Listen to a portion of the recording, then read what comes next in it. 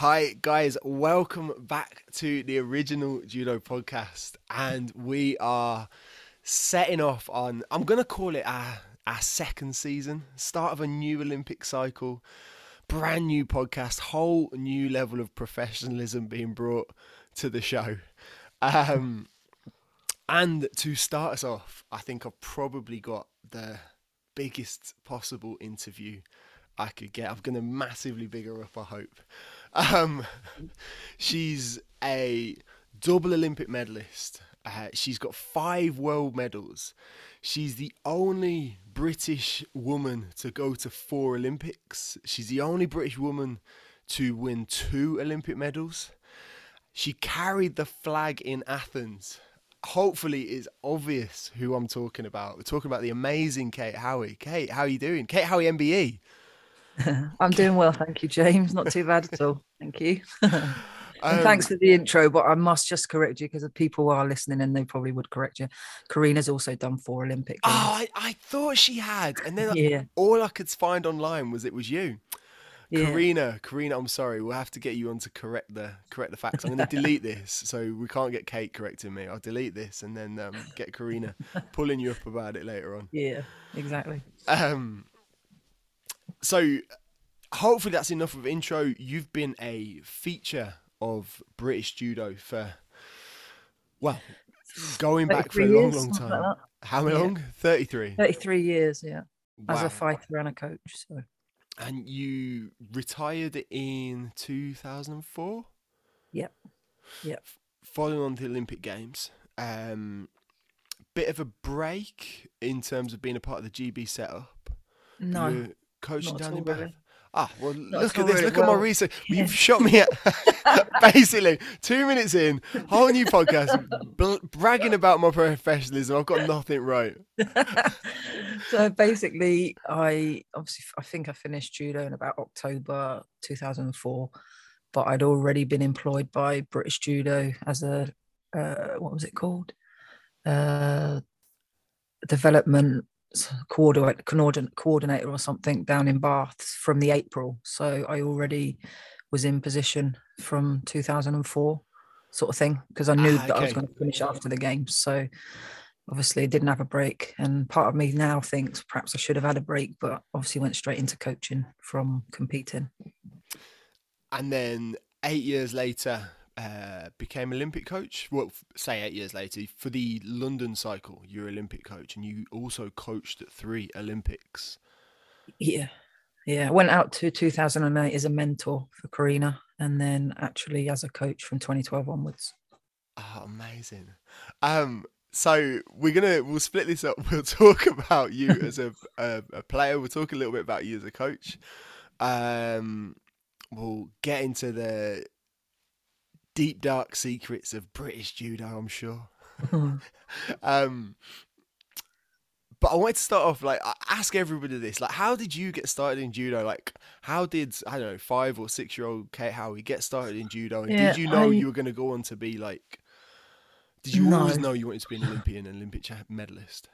not really. My dad did judo, so obviously I always wanted to go along to judo so that I could stay up late at night or one night a week anyway.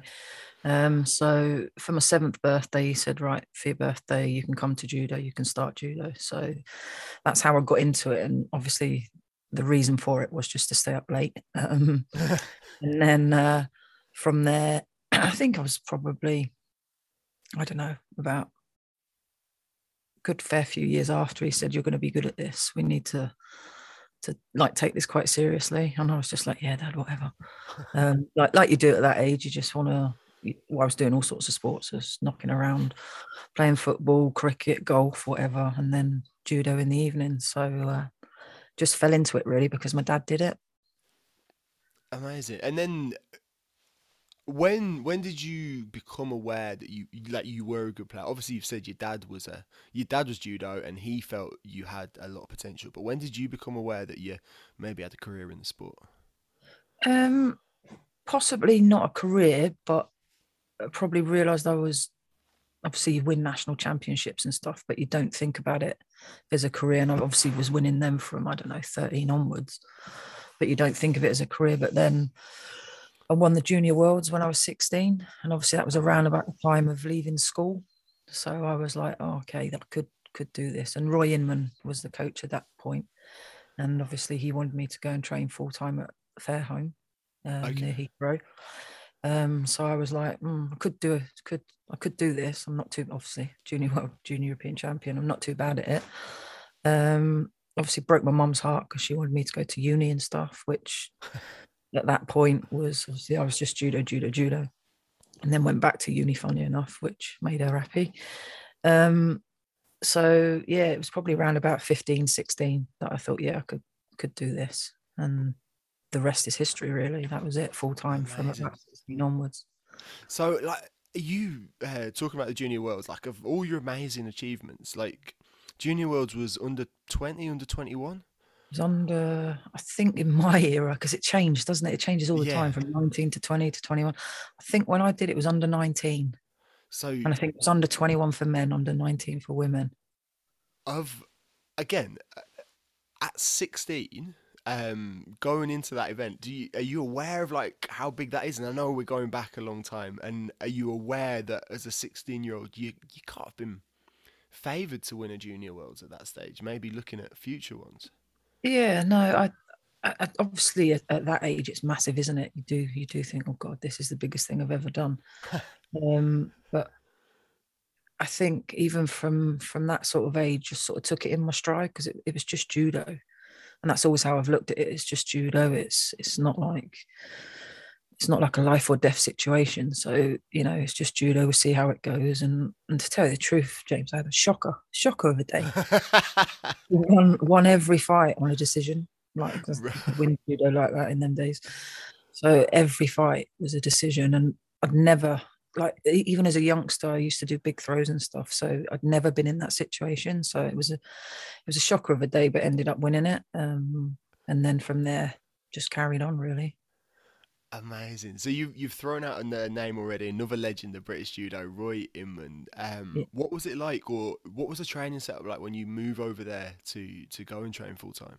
So obviously I because it was in Fairholme and I live in a little country, it's a village but a town really, in Andover. So you used to have to get the train. I couldn't drive at that age, obviously. Used to get the train up each week, stay there Monday to Friday, and then go home for the weekends. But walking into that as a 16, 17-year-old girl, you've got Diane Bell, Karen Briggs, Sharon Randall, Anne Hughes. It's just like, oh my God. I didn't speak probably for about 3 years because I was that much in awe. I was just like I was the youngest in there, but obviously one of the biggest. And then also I think the nearest in my age group was Nick Fairbrother. So everybody used to train, 5 days a week, and then I used to go home at the weekends. But it was a fantastic experience, and Roy back in them days was ahead of his game and very innovative. I think he's probably one of the first coaches to ever use music. He always had Yeah. music on. And also video analysis, although back in the day it was Betamax and then VHF. He's forever had a camcorder in his hand and stuff. So, it was a great training group, and obviously one that as a youngster going into that, I learned a lot about being professional and stuff like that because they were all world champions and stuff. It's just like, oh Yeah. my God, there's little me at 16 year olds like a rabbit in headlights. Yeah, well, again, that's like a who's who of British judo Yeah, legends. unbelievable. That's Yeah, crazy. At 16, you exactly. must have been Yeah. very much. Oh my god, who did you look up to? Who were the players like you looked up Um, to as a youngster? so I think everybody, well, my era anyway, when I was very, very young, was Karen Briggs and Neil Yeah, Adams. And then obviously once I started training in that group, it was Diane Bell, yeah. and she became my training partner as well. And then, really ironically, then became my coach through the games. Oh, amazing. So yeah, it's a bit surreal, really, that sort of continuity sort of went through my career. So once Roy finished, it was then Diane who was my training partner. So that worked out quite well for me. So as an athlete, you had 4 Olympic Games. Yeah, You brought back two uh, two medals. Like, does any of the Olympics stand out for you as being like particularly I good think memories? I think everyone stands out for a different reason. Yeah. See, Barcelona was my first one. Managed to get a medal at 19.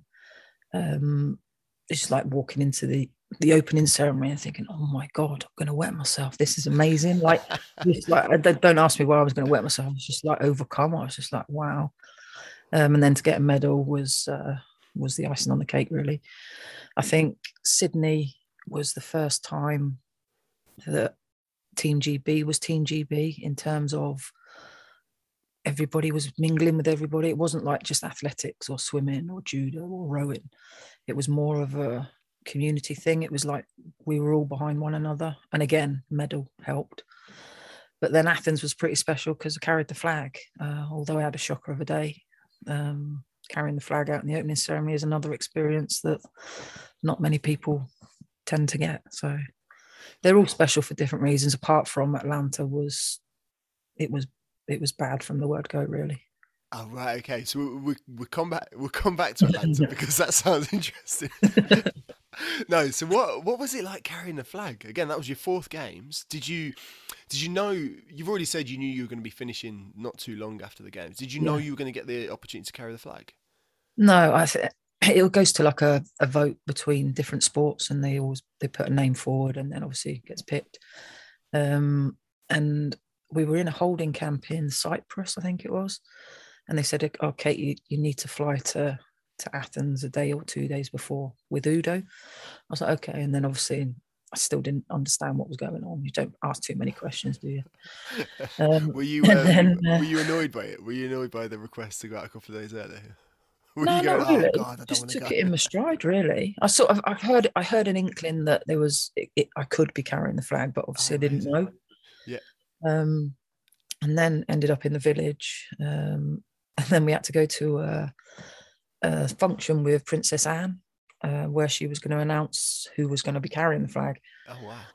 So I'm talking to, because obviously I've been to a few games. I'm talking to a guy called Charlie that used to do the kit. Yeah. I said, Charlie, what you got in here in your bag? Why are you taking a bag to like a official function? He was like, "Oh, it's just to blow up dogs. It's somebody's birthday." I was like, "Oh yeah." Me, being naive. I was like, "Okay, fair enough." Uh, so then they announced it. So I have to go up onto the stage and be presented with it with a certificate and stuff by Princess Anne. And I'm still gobsmacked at this point. I'm just like, "What is going on?" So then I've come off the stage and Charlie went, "Take this bag." I went, "I don't want that bag. It's a blow up doll." He went, "No, it's your kit so that you can go and then take pictures with the flag." But obviously couldn't tell you before we left to take your kit. I was like, "All right, I've got you now." So that's how it happened. And, it was one of those moments that walking into a stadium of 80,000 people and millions watching on the telly, all I was thinking was, don't drop it. Don't drop it. Because that would Amazing. be, yeah, would be, didn't want to make an ass of myself. So, Ah, um, that's absolutely incredible. yeah, it was Um, amazing. so let's go back to your kind of two medal performances then. So you win the bronze at 19. Yeah, 8 years later, you win a silver. yeah. What is it about Cubans? Cubans and me don't mix, do they? No, I mean you ended up fighting Yeah, two of the like greatest yeah, Cubans of all time. yeah, Varanes, exactly. is it? I'm gonna butcher this name. Heve Jimenez. I think River, yeah. both were coached by. Were they both coached by Ronaldo? Ronaldo, yeah, yeah, yeah. Um, let's talk about '92. You're 92. 19. What were you expecting from that games? What was it just meant to be Well, the taste of? yeah, everybody says it's your first games and, you're doing well just to get there, blah, blah, blah. But I went to the Worlds the year before and got a bronze. So in my head, I was like, look, if I match that, that would be amazing. Especially like it's Olympic Games. Although it's not bigger than the Worlds, the prestige is bigger than the Worlds. So obviously, as the day progressed, had the Cuban in the semi, and I lost on a split decision. So I've looked at the corner flag that I can see, and he's gone my way. And then I'm like, "Oh, please, just somebody else go my way." But then obviously I lost it 2-1. But it was very close. But it's one of them fights where it could have gone either way, and that either one of us would have been happy either way. if you lose, if you win, Yeah, you've given it everything. it's been a good, yeah. Yeah. And then I had a French girl for the bronze that, um, and then I won that. I think it was on a Wazari in the end. Double leg crab came out of the bag. Um, and then that was it. Like, obviously, just burst out crying on the mat because at that age, you can't really take it in, James. If I'm honest, it's one of them that you're just at the end of the day, you're tired, you're hungry. Because obviously, at that point, I didn't really understand too much about weight making either, so I probably didn't do it the best. Well, I know I didn't do it the best, and you're just like, oh my god, has this actually happened? And then you get caught up in this whole whirlwind of going to do interviews and stuff and things like that. And because I was so young, people wanted to talk. So yeah, it was. I can remember. I was like, right, I need to see my dad, like, because you get whisked away and like you have to go drug testing and stuff. And I was like, this, I need to see my dad. So I went up to in the stadium. There's a bar area, and of course, my whole family are in the bar drinking. Roy's in the bar drinking. They're all having a party, and I'm just like, oh my god, didn't even want to see me, did they? I was like, okay, I've just come to say hello. I get whisked away, and they're all having it large in the bar. So yeah, it was like I can remember just loads of plastic cups everywhere of people drinking and all getting merry. So like, it was brilliant. It was really good. Does does winning a bronze medal feel different from winning a silver because you win the medal effectively? And again, I know you talk about it as a player, and I'm a silver medal is an absolutely incredible achievement. You got to an Olympic final, but does it feel different because of the way you get that final result? I think obviously it looks different on paper, that's for sure. Yeah, But I can honestly say, hand on heart, that for Sydney, I couldn't have given any more. And that, I think, ultimately, if you know that you've left something out on the mat, you always have the what ifs, and you won't. You're thinking, oh, I could have got gold, could have got gold. It should have been gold, perhaps. But I gave everything, and I trained. The training went well. Everything was really good, and I couldn't have done any more. She was just better on the day, James, and I hold my yeah, hand up to that. So actually winning I say winning a silver, even though you lose because you get silver, it didn't feel any different yeah. to winning the bronze. That might be different for other people because they might feel that they've left something out there, but I genuinely had nothing else to give. Amazing. So, like again, and coming back to the Cubans, coming into that final, Yeah. and knowing that you've got Varanes, Mm-hmm. who's did she win the worlds the year before in the Yeah, yeah, Olympic? Yeah, yeah, yeah. and like She beat me, funny enough, in the semi again. oh no.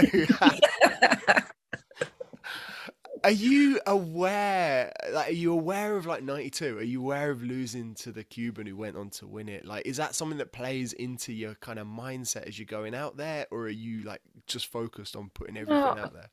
I don't think so. I think the era that I was in as well, James, the Cubans were probably, apart from Britain, one of the top, and France, the top nations in the world. Yeah, I mean, Japan weren't even that good at that point. They were good, don't get me wrong, but they weren't as strong as, like, that Cuban team was strong. So each time you had a Cuban, you were like, you knew that it was going to be one hell of a fight. And I'd beaten Grans and she'd beaten me. So it was a 50-50. So it's one of them where you know you can win it, but you also know that you can lose it.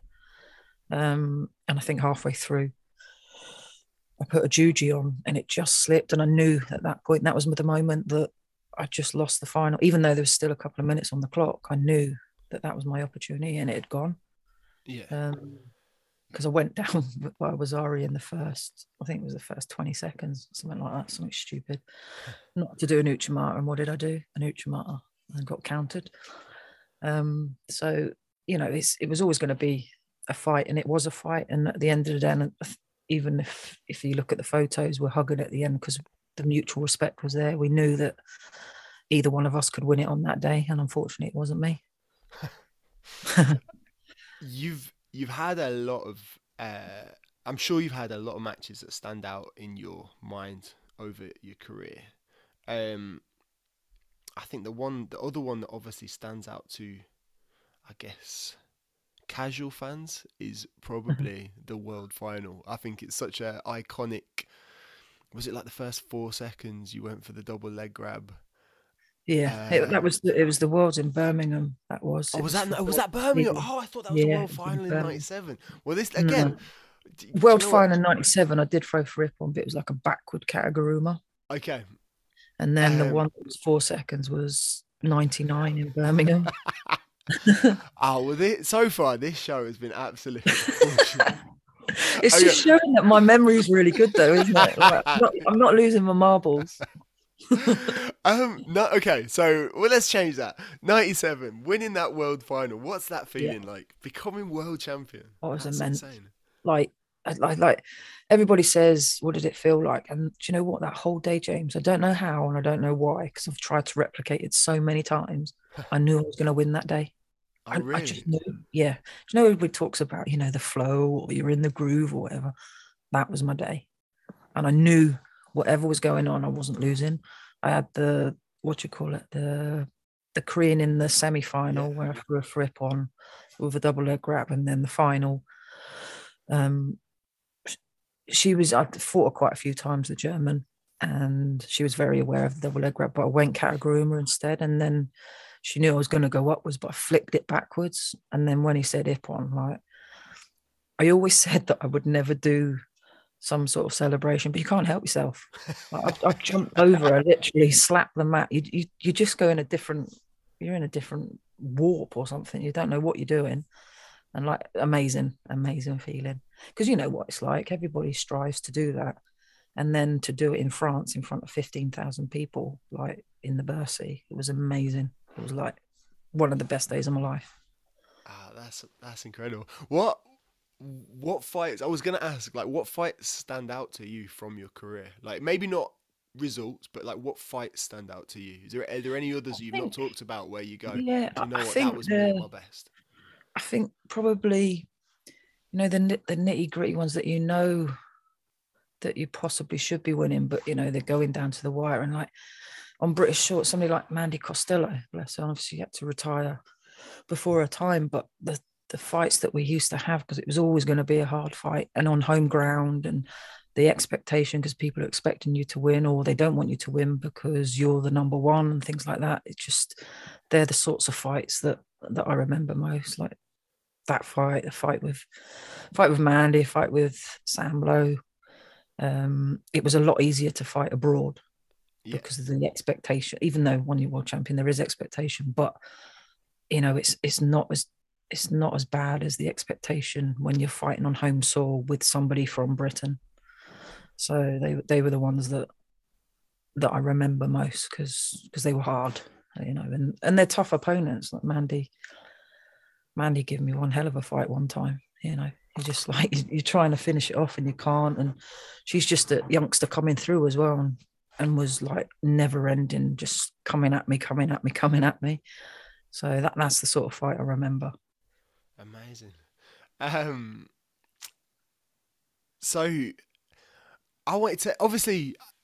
There's so many questions I could ask you about your career, but I'm gonna try and do a terrible tie together with the current situation. We've just come off a brand new set of rule changes Yeah. with the IGF, and obviously they've been doing this for years. And like during Mm-hmm. your career, they changed the weight categories from 66 to 70. Mm-hmm. Yeah. What what's your feeling when that happens? Like, how do you respond to that? Well, I think they changed it. I won the worlds at 66 and then they changed the weights. So I'm forever world champion at 66. So I hold on to that. Oh, you Um, last world champion at 66 kilos. yeah. Amazing. They changed it to 70. So I'm going to take that. But I think how you adjust, like 66 was probably perfect for me, even though at the beginning of my career it probably would have been better at 70 because I did skip to 72 kilos when I was 66 for one games and then came down Right. again. But it's just like anybody, you do adjust. You just get on with it, don't you? The good thing for me was where I was at. It wasn't like it dropped to 63s. It I couldn't have made 63s. It went up to 70s, so it just meant that I just had to put a little bit of weight on rather than lose a bit of weight. Yeah. Um, So you adjust, but obviously with the new rules coming in as well now, I think the only rule change, well, actually there was a few in terms of golden score and all that sort of stuff back in the day.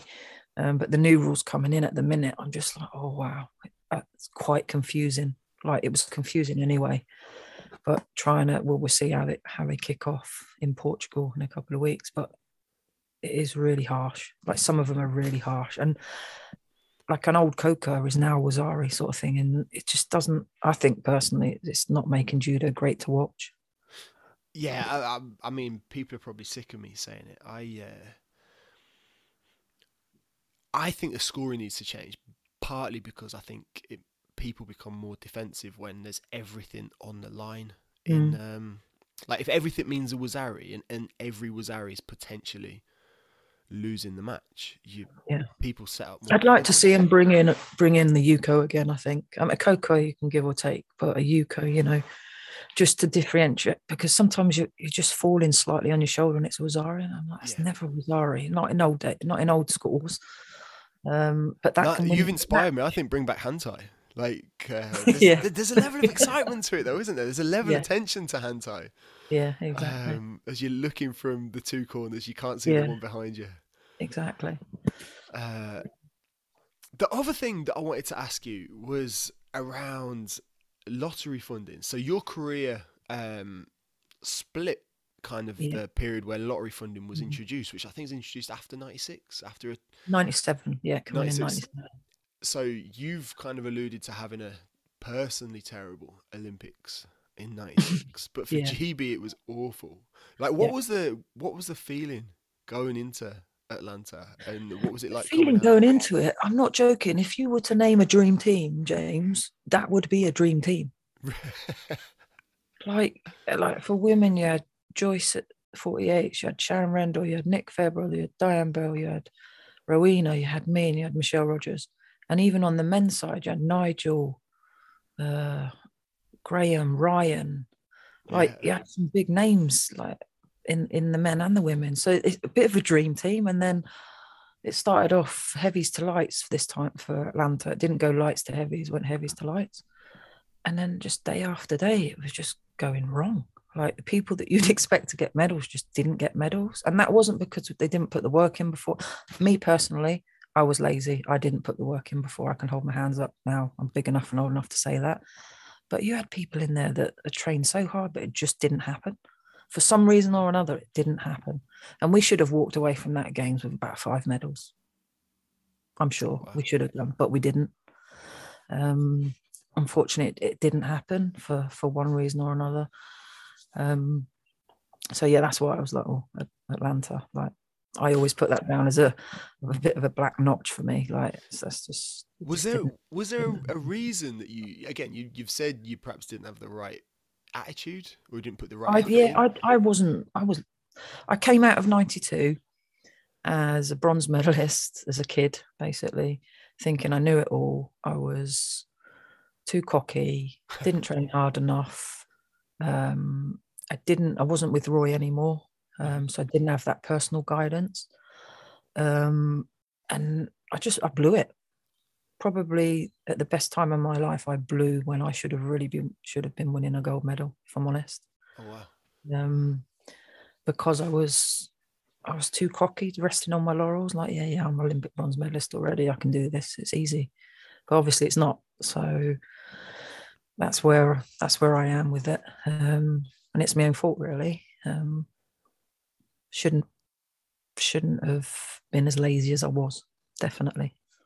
Yeah, but I can't speak for others. But the team itself, obviously, as we've already said, has had some massive names in there, and for one reason or another, it didn't work. And that's not down. I'm not going to say it's down to the coaches or anything. That's just down to the individuals, I think. You've said you're aware of it now. Were you aware of it of the time? And I ask that because you then go on to win the Worlds the next year. Like, is it something that gives you the kick up the arse? Yeah, it did give me a kick up the arse. I came back from there and obviously distraught. I probably stopped for a good 2 or 3 months. I was like, no, I don't want to do this anymore. I'll go and get a normal job. And then Roy spoke to me. He said, look, come on, you can come up to Fairhome and we do one-on-one sessions and stuff, and sort of made a plan. Um, and then yeah, the rest is history. I sort of went back with Roy and then won the worlds 8 months later, because I was training. I was doing it properly. So it's my own fault that Atlanta didn't go well, but the biggest learning curve for me, because it gave me a massive back kick up the backside. I then went on to win the worlds. Amazing. And again, coming back to this point, like during that time, lottery funding's introduced. Mm-hmm. Like, what was the impact that had for you as a full time Yeah, athlete? well, obviously I can remember going to 92 and having to sign on the dole, like everybody did if they wanted to train.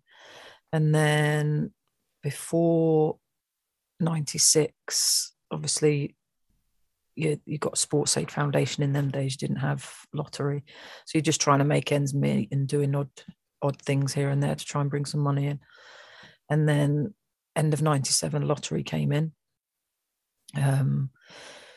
But after 92, I then went to work part-time at my mum's company. They were really good to me, actually, that even though I would miss weeks here and there and everywhere, they would still pay me. So I always had that money coming in Yeah. as a part-time pay, which meant I could then drive up to Heathrow and give Roy a bit of money for coaching and stuff.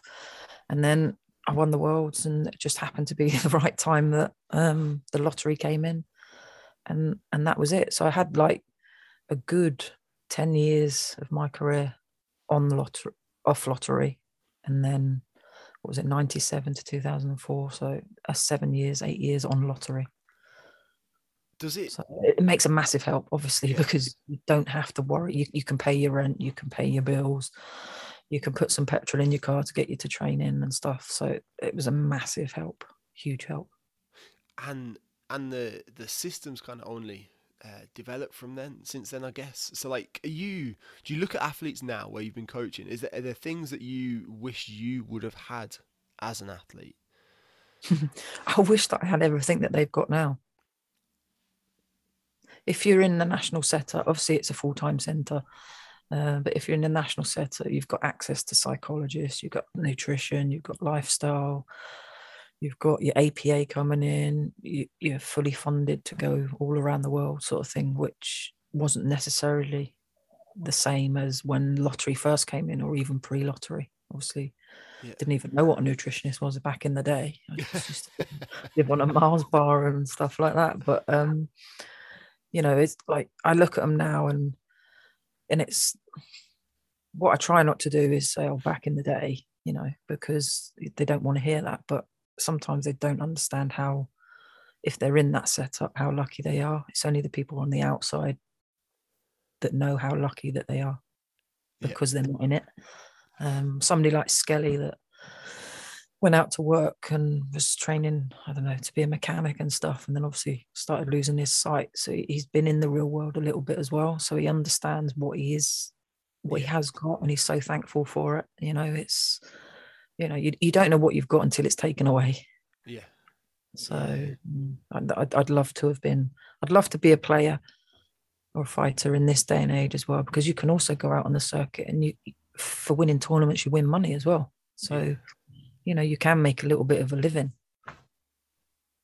No, I love that. Do you think there's anything now that like disrupts their performance? Um, the flip side of what I've just said, probably having things too easy Yeah. could disrupt it. So sometimes, I don't know, it does it make them mentally tough and things like that. You ask yourself that question, because if you don't strive for something, if it's given to you too easy, then you don't know what it is to strive. And then when it comes to a crunch of some final somewhere, have you got the mental ability to fight for something? Yeah. Okay. So, it's a flip side to everything, is it? You want to make everything as easy as possible for anybody to achieve their dreams, but are you taking away some of the realities that will make them strive for something as well? Yeah. The environment that Yeah, creates that kind of skill set, that resilience and yeah. toughness. Yeah. Mm. Cool. Um, we are going to get around to coaching at some point. um, Right. but I wanted to ask, like you fought in front of a British crowd in the '99 Worlds. What was that Yeah. like? Oh, it was amazing. Like it was in Birmingham, the NIA. It's great to be on home. So I can't like the fighters that are going to be fighting in the Commonwealth Games this year. It's going to be immense for them because the home crowd is unbelievable. And obviously winning a medal as well. And I think Graham Randall won the worlds that day as well. Yeah, So the crowd was buzzing, which was really good. It's like you don't normally get that sort of buzz at a British like at a British competition. So to have like a Europeans or a worlds in Britain is huge. amazing. And then I think you've mentioned the Commonwealth Games, and I know you missed out on Manchester Mm-hmm. around selection. Is that something you look back on?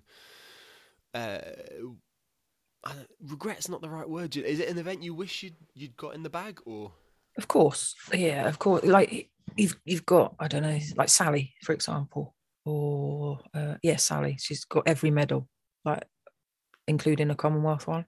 yeah, And I can never say that. So of course, there's always a little bit of niggle in your head that thinks, "Oh, I wish I'd done a Commonwealth," but history is history, and it didn't happen. But part of me thinks, well, that like nudged me on to Athens, and then I carried a flag. So it, everything happens for a reason, I believe. yeah. And I think one of the reasons was I was all ready to probably retire after Manchester, but it kept me going for another 2 years till 2004. So it happened for a reason, and that's Okay, history. amazing. Okay, and then so that brings us, I guess, to the end of you as a player. And again, there's so much more we could go into. I'm sure one of the two listeners will get in touch and say, "Why didn't you ask her this?" Um, but how did you find the transition away from being a player, but staying in judo?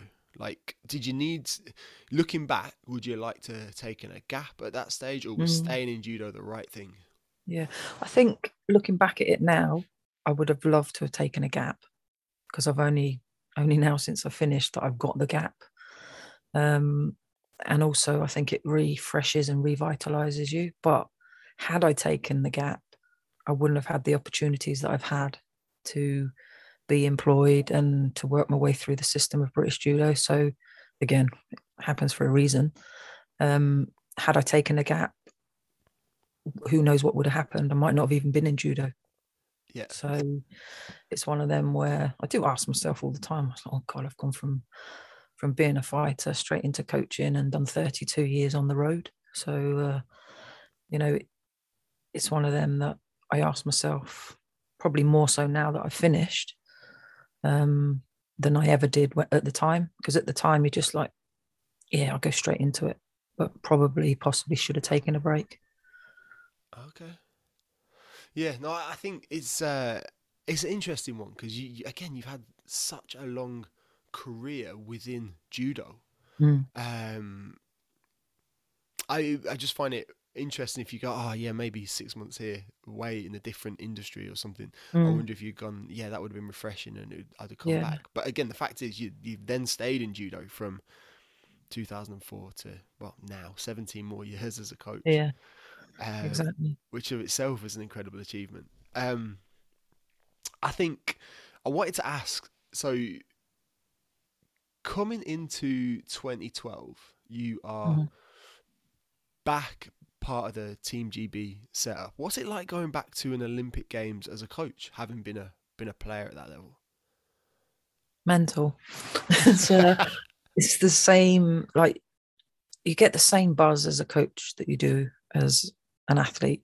Not quite the same buzz, but a buzz still, but more nerves because, especially walking out to that Olympic final, Gemma's fighting and Gemma's in control of Yeah. her own actions. I'm not in any sort of control. So, walking out to my own Olympic final, it was about me and I can control what's going on. But as a coach,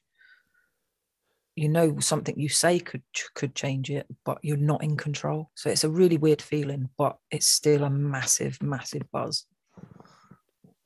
Like I can't. It's hard to explain. It's like and especially because it was London as well, and the crowd, like it was huge, like Yeah. huge.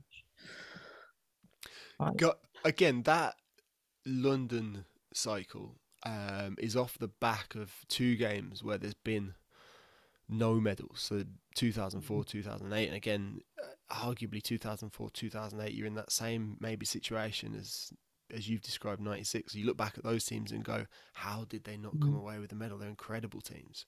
mm. Um, Going into 2012, are you aware of the pressure to get a medal?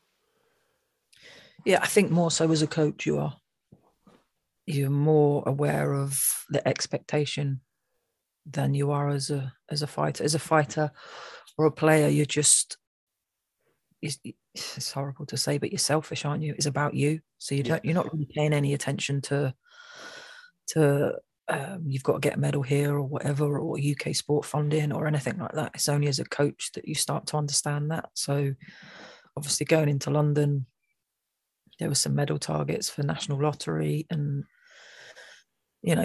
as the days went along, people weren't getting medals, and we had some, as you say, we had some big fighters in there as well.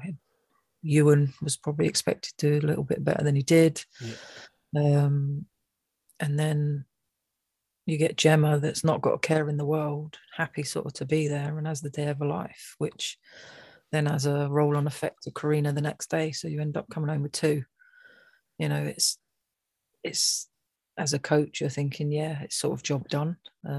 But you do go into it thinking, oh, we need this to get some funding to keep British judo afloat and stuff like that. So you don't look at it like that as a fighter. Being Matt's side on those 2 days, like being in the coaching chair, like what's that experience like when you see the ball starting to roll, when you see Gemma and Karina performing amazing and they've got the answers and they're coming up, like what's it like being in the chair for that? It's amazing because in the chair, if the balls are rolling like you say, you don't really have to do that much. You're just guiding. Whereas you probably get slightly more animated when it does start going wrong. Yeah, Um, and then obviously with the role change, you can only shout during mate and everything like that. But that the way the days went, the momentum just built and built and built and built, so that by the end of the day for the final block, everybody was absolutely buzzing. But then, from a coaching perspective, it's trying not to get too excited and trying to bring Gemma down a little bit because she's still got another fight, even though she's just won the semi. That's not the end of the day, yeah. So it's trying to control. You've got so many different things going on in your head. You're trying to multitask and keep her away from press and trying to get people away from her because people are going, oh, it's fantastic. But you're like, Gem, you've got one more fight. Just keep it calm. Your thumb's killing you. I know your thumb's killing you. You can do something afterwards, blah, blah, blah. But, it's just trying to keep a lid on everybody getting excited. And it probably wouldn't have been so bad if it wasn't London. Yeah. But because it was London, everybody speaks English, everybody's shouting, and it was a difficult thing to manage, but an absolutely brilliant thing to manage. Why? Obviously, so Gemma gets an incredible result there. Karina gets an incredible result there. Leads into Rio, Mm-hmm. where Sally puts together some of the most incredible performances as well. Like, how does Rio compare to London? I don't think, if, in all honesty, I've done 8 Olympics, haven't I? Nothing compares to London. Like, because London was London in its home soil in its Olympic Games, that it's really unfair to judge anything on London. I think from at Rio, there was all the health wise and stuff, that what was going on was it, it wasn't dengue fever or something else, wasn't it, that was going on. It wasn't the same atmosphere or anything like that because it wasn't home soil, but that doesn't mean to say that the Brits weren't shouting just as loud that were Yeah. there. And the performance that Sally put in was absolutely amazing. Like, to come out of that hold down with a man, to then hold a man down, like, you couldn't write it. You genuinely couldn't write it. and it happened, and she had a great day. And that was the one thing emotionally, like, because I've been with Sally since the start. Emotionally, that day for her was probably one of my greatest days of being in and around coaching as well, because I've watched her come through from a kid to fall short at so many major tournaments to then win an Olympic bronze medal. It was like, it was one of my in my top three of coaching, put it that way. Do you feel like some kind of connect, not just as a coach, but for me, I see there. What am I trying to say? So, I think British men have always been incredibly strong at 60 kilos. And you Mm-hmm. can almost see a pathway through. And I feel the same, really. I think there's like you can identify the path through women at 70 kilos, from Sally and Yeah, Gemma. And I know Gemma won at 78, but for a long time, the yeah. rivalry was between her and Sally, and then obviously you had Megan. Um, do you connect them to your own career as a player? Um, Or is that is Probably a that little is bit. that a terrible question? Because I Well, see no, a I see it's a not. clear It's like not a terrible lineage. question. It's not a terrible question, but I probably don't connect them to my own career. But what I do connect is I connect them to my coaching career, Yeah, because each and every one of them, I've been around them since they were 13, 14 years old, to yeah. then go and achieve something, that's massive. Even for Megan to leave to go to Ireland to then get to an Olympic Games and then start winning Grand Prix medals and stuff. It's amazing. And I don't know, it's like, makes me feel a little bit warm inside that I've been part of that journey. So that I wouldn't connect it to my own career, because everybody's career is everybody's career, but I connect it to my coaching career Yeah. because I've been with them since day, same as Gemma Howe, since day dot. I've been with them, sort of thing. I love that. And I guess that kind of brings us to Tokyo, and me maybe starting to wrap up because I realize this has gone on for ages now. But like, what's Tokyo like as an Olympic experience? Like watching it, it felt unusual because it felt muted. Like there was no one in the stands, and Yeah. I think everybody pre-COVID was excited about Tokyo because judo's Mm. going back to its home. We're expecting it to be this incredible occasion, like reverence about Yeah. what's going to happen. Like, how did it feel being there? It was, I'm not going to lie, it was different. And having been to a few, it wasn't the same sort of buzz in the village or anything, because there was nobody in the crowd. There was no friends and family. If anything, I felt really sorry for those that had honed that it possibly their first games or possibly even their last games, because they haven't had a true experience of what an Olympic Games is about. Um, that doesn't mean to say they didn't enjoy it, but it could have or should have been so much better had the pandemic not happened. But the saving grace is that it did happen, and obviously Chelsea had a great day and won a medal. But I still feel that anybody that went to that Olympic Games was cheated of the true experience, because no crowd and you're in your bubble and you have to leave the village 2 days after you fought. You couldn't do the closing or opening ceremony because the closing ceremony because you were back home, and the opening ceremony because there was a fear of getting COVID. It was just very clinical and and hard. Really, it was really hard, but it had to be like that for anything to happen. Yeah, and again, the fact that there was an Olympic Games, in these rarest of circumstances, I think it's really good that it happened. It certainly kept me this side of the pond Mm. excited and busy, but it did feel very different. Yeah, it Um, was very stressful, put it that way. And like British Olympic Association and staff at British Judo, just to get a team out there, like, worked tremendously hard, and credit where credit's due to everybody that put the work in to get the team out. It was good. It was good work. I love it. Why, again, more general questions now. Why are British women so strong, or traditionally, why have we been so Mhm. strong at judo? and why have we got such strength at the moment? Um, it's a good question because, like, the tradition is obviously we have always been pretty good, and I think back in the day it was because we were a bit of ahead of the game in terms of video analysis and stuff like that, and Roy knew what he was doing. But obviously that's carried on through. But I think the biggest thing that we, as a women's team, that we train with young boys, and if you're not training with somebody that's slightly better or slightly stronger, you're never going to improve. So not on an everyday basis, we've got a strong group of girls training full time at the centre, but we've also got young lads coming into that group to push Yeah, the girls. So it's not always stale. And it was the same with me when I was competing. I'd be training with boys at Dartford Judo Club. I should say young men actually, but you're only as good as what you train with.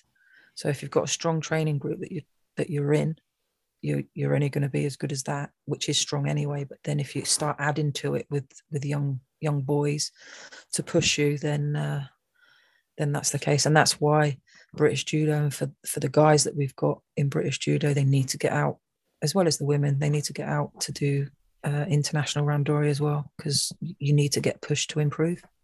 yeah. No, I love that. I think you're right.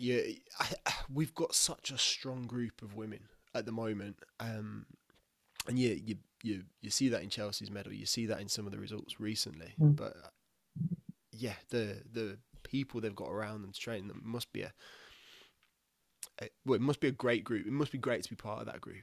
Yeah, of Uh, course, it's great to be part of it, but obviously you've got new people coming into that yeah, do find it really hard at the beginning as well until they're at that level. So sometimes it can be off-putting because you're getting handed it every day, but obviously the more you stick in with it, you're going to improve and you're going to be on a level playing field once you're integrated into that group. But it's hard at first, and like judo it's not soft anyway, is it? So, you've obviously just come to the end of your time with British Judo. yeah. What are your best memories? As a player, as a coach, what are the things that stand out? And I'm sure we've talked about some today, but what Yeah. maybe it's not the results. What are the things you remember and you're gonna miss? I think as a player, probably achieving what my dad always said that I would. Even when I was a youngster, he said I was going to be world champion. So actually winning the worlds and him being there was probably my highlight. Um, and then as a coach, um, it's a really weird one because like it's probably junior stuff because me and Darren Warner obviously were junior coaches for a bit, and like Gemma Howe winning a junior world medal Yeah, at 57 kilos, and remember Luke Taylor, he got a bronze at yeah, that yeah, one as well.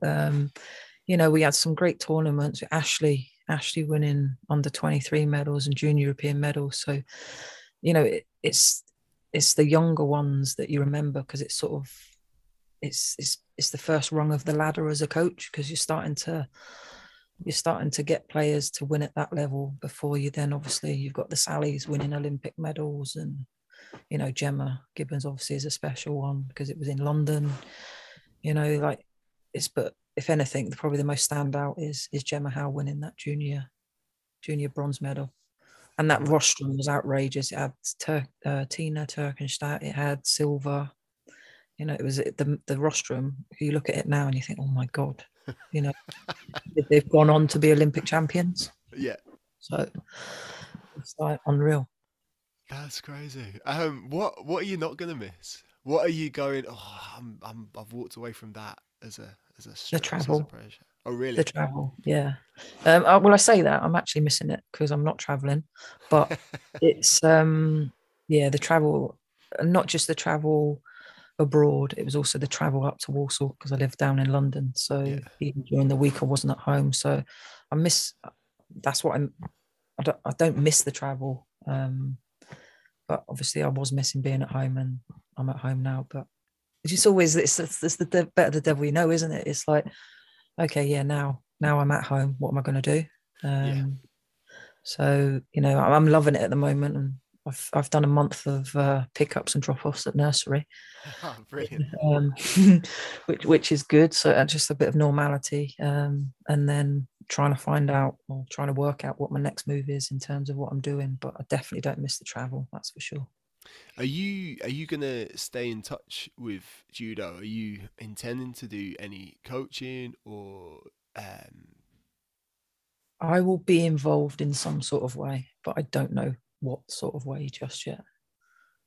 If that makes any sense, it's in my blood, James. I can't walk away from judo. yeah, I was But I know wondering. there was squad training at the weekend, and part of me was like, I'll just pop up and say hello. And then I'm like, no, it's too soon. It's too soon. Um, so it's in me. So I'm never going to be able to walk away. And I've got some great friends. Got some great friends in judo, and you're not going to have 32 years in it and not have great friends. So Yeah. What there's. what's next for you?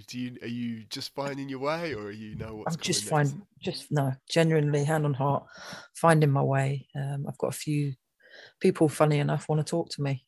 So I've got a few talks and presentations coming up about my journey and leadership and things like that. And I'll go from there, really. But I want to get into something. I love people development. I love helping people succeed in what they want to succeed in. So I'm not quite sure what that sort of coaching anyway, but I'm not sure where I'll be or what I'll be doing. But I just need to find my way a little bit at the moment. No, I love that. And then within judo, like, is there anything you're excited to see over the next couple of years? Will you be stick the IGF circuit on or the commies I or? will. I don't think I can't. I don't think I won't be able to. I mean, I even said in this, I said, yeah, we've got Portugal in a couple of weeks. That's the Yeah, first I one in know. 2 years. It's now a Grand Prix. It's not just a Continental Open. And, you've got Gemma Howe fighting at 63. She hasn't fought at 63 for years. There's Kelly, obviously KPP that I was working with before I left. I'm going to be watching them all.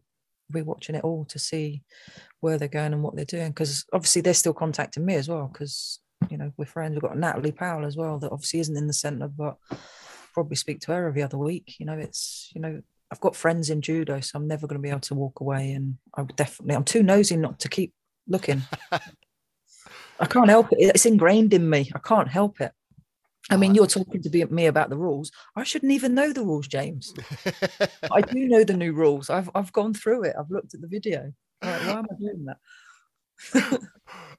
no, I love that, Kate. And it's hard to just step away, isn't it? Especially as it's been such a big part of your life. No, but I Yeah. love that's amazing. I'm sure I'm gonna wrap it up there. Was there anything else you wanna say? Is there anything else you'd say to a young athlete coming through? Put you on the spot there. Um, I think any young athlete coming through, it is hard, and judo is getting tougher and tougher. But stick with it, because you never know what tomorrow is going to bring. I had a bit of a few years where I didn't train hard enough, and I paid the price. So just stay with it, and the good times will come.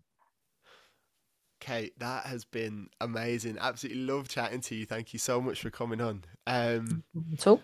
If people, are you on social media or anything? If people want to follow you or get in touch? Yeah. I'm on Twitter and I'm on Instagram. Couldn't even tell you what my accounts are. I'll tell you what it is, actually. Um, I should have prepped you at the start, but Should have done. Yeah. 1 second. My account on Insta is Twitter is just K Howey MBE. love it. And then Insta is kate.howey.mbe. Love it. I'm sure, yeah, if people want to get in touch, I'm sure they will do. They'll follow you. Everybody will be wishing you the best of luck in wherever you go next. And I'm fairly sure as well it's an exciting time, a nervous time for you to be off on doing something new. Yeah, or not, as the case may be. But no, Nah, thanks, James. It's been a pleasure. It's been a nah, it's pleasure. been absolutely amazing. I'll send another begging message, I think, as we get towards the Commonwealth Games, going, go on, Kate, come back on, let's do another one. Yeah, exactly. Absolutely amazing. Thank you so much. I will No worries. catch you soon. All the best. Yeah. All right. Take care.